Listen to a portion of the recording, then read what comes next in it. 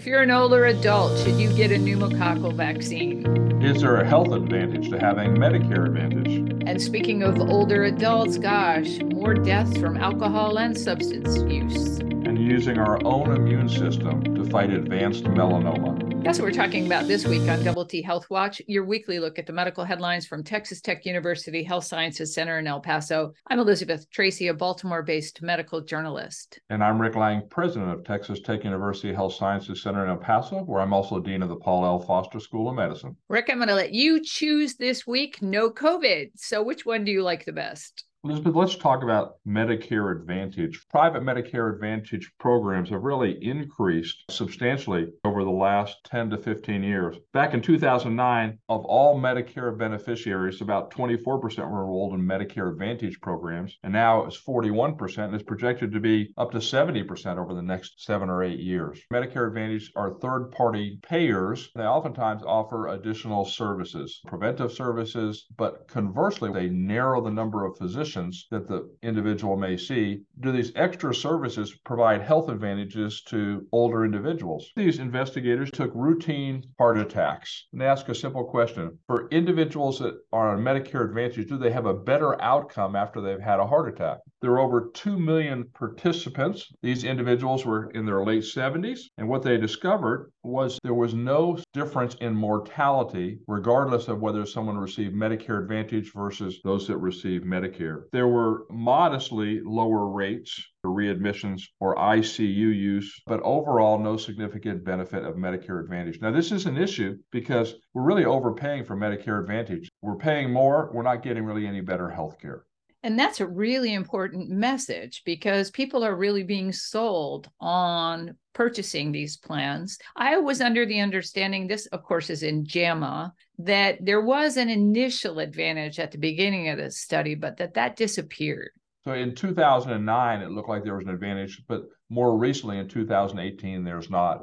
I know this is outside of your purview, but for right now, if you were talking with somebody who's contemplating the purchase of such a plan, what would you say? My mother and mother-in-law are faced with this issue. And I said, listen, if you want to be able to pick your own physician, then I'd recommend you use Medicare rather than Medicare Advantage. Okay, let's turn now to the National Center for Health Statistics, which released 2 reports this week that are pretty daunting. One of them deals with drug overdose deaths in adults age 65 and older, and that was between the years of 2000 and 2020. And the other one looks at alcohol-induced deaths in adults in this same population in 2019 and 2020. Both of them report that there are increases in these and that these deaths have increased in the past 2 decades. It's the rate of increase, of course, that's the most concerning rather than the absolute number. Men, of course, experiencing more of this than women. In this time period regarding substance use, their drug overdose deaths increased by 14% annually on average. Those rates of drug overdose deaths for men were 1.2 times higher than for women at the beginning and 2.1 times higher in 2020. For men 75 and older, these drug overdose deaths were higher for non-Hispanic Black men in comparison with their Hispanic and non-Hispanic white counterparts. As far as women go, the non-Hispanic Black women in that 65 to 74 age group had the highest drug overdose death rates. If we turn to alcohol, we find that again, there's this trend that's increasing since 2011. Rose by 18.2% from 2019 to 2020. Men who are experiencing this big increase, it's the American Indian and Alaskan natives who are experiencing the highest rate of death from alcohol. These are some rather daunting trends, I think. Less than 1% of all deaths in this age group is due to alcohol or to drug overdose. The percentage increases are substantial. And I want to talk specifically about the drug overdose deaths, because when you look at major categories, we're talking about just over the last year from 2019 to 2020, there was really no significant increase in deaths due to heroin or to semi-synthetic opioids. That's things like oxycodone. But where the dramatic increase took place, a 53% increase in deaths related to synthetic opioids. That's things like fentanyl, fentanyl analogs, and tramadol. And these deaths are accidental. This issue of fentanyl is also something that caught my attention because where would somebody get fentanyl? I mean, tramadol is something that is prescribed. I can understand that. The incidence of fentanyl deaths has increased substantially in younger individuals, but until recently, we've not really looked in the older age group. Right. I guess I'm interested in the penetration of these drugs that are not obtained from the local pharmacy into older populations. This particular document doesn't say where they came from, but it's still an issue we need to address. No question. Let's move on then. And now we're going to go to the New England Journal. I teed this up as using our own immune cells to fight advanced melanoma. Over the last decade, we've developed a new class of medications called immune checkpoint inhibitors and other targeted therapies that have dramatically improved the outcomes of people with advanced melanoma. Unfortunately, even though many of these individuals respond, about half don't have a durable benefit. This is another therapy that one can prescribe where you actually take a portion of the tumor, you grind it up, you isolate immune cells, lymphocytes that are present in the tumor. You inject them back into the individual. It's called tumor infiltrating lymphocyte therapy. In this phase 3 multi-center trial, they took 168 patients, about 86% of which had had routine therapy and had recurrence of their melanoma. And they treated them either with a second targeted therapy, a routine chemotherapy, or they used tumor infiltrating lymphocyte therapy. When they looked at progression-free survival, in those that received the routine chemotherapy or immune therapy, it was 3.1 months. But those that received the tumor infiltrating lymphocyte therapy, it was double that. Overall survival, about 26 months with the tumor infiltrating lymphocyte therapy and only 19 months with the routine therapy. Let's talk about the side effects of tumor infiltrating lymphocytes.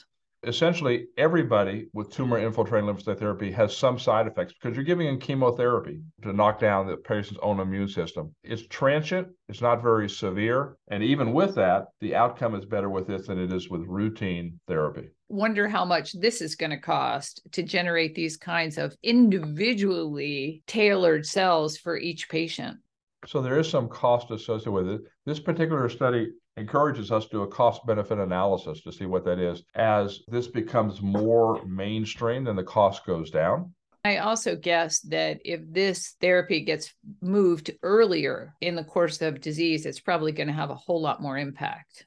The editorial says, okay, it's great for second-line therapy, but should we move it up further? And so I think additional studies will provide insight into that.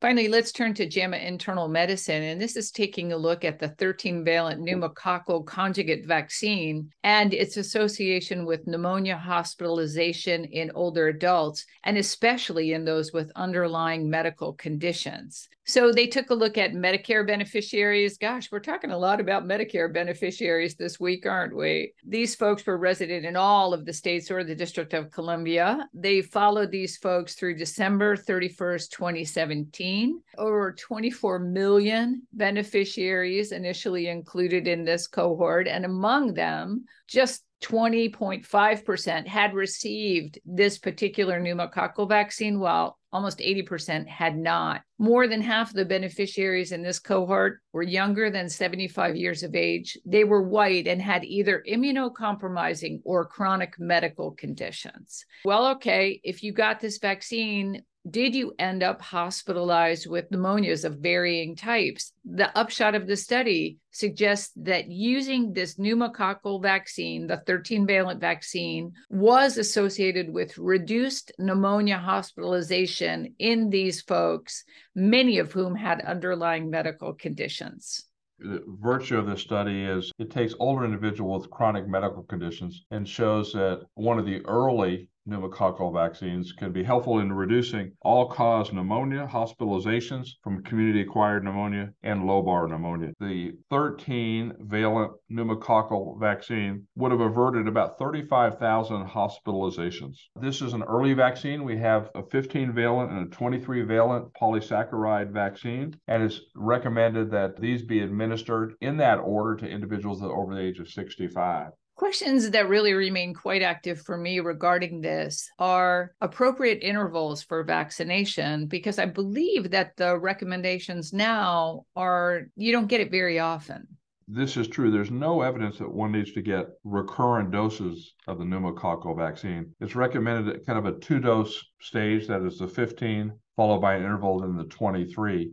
The other thing that I think is interesting is we've reported before about the association of having had a flu vaccine with better outcomes when people have cardiovascular disease, for example, and have a heart attack. I'm wondering about just the stimulation of the immune system in general, and then its ability to subsequently fight off these different types of pneumonia.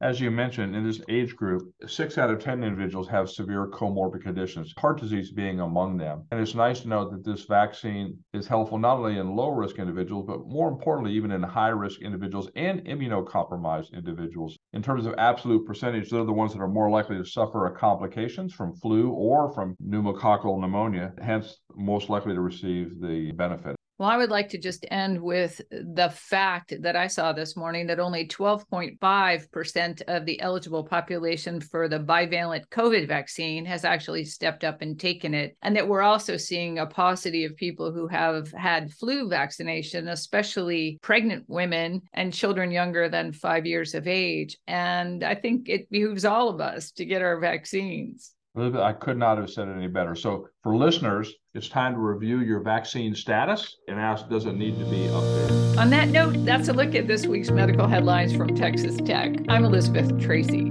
And I'm Rick Lang. Y'all listen up and make healthy choices.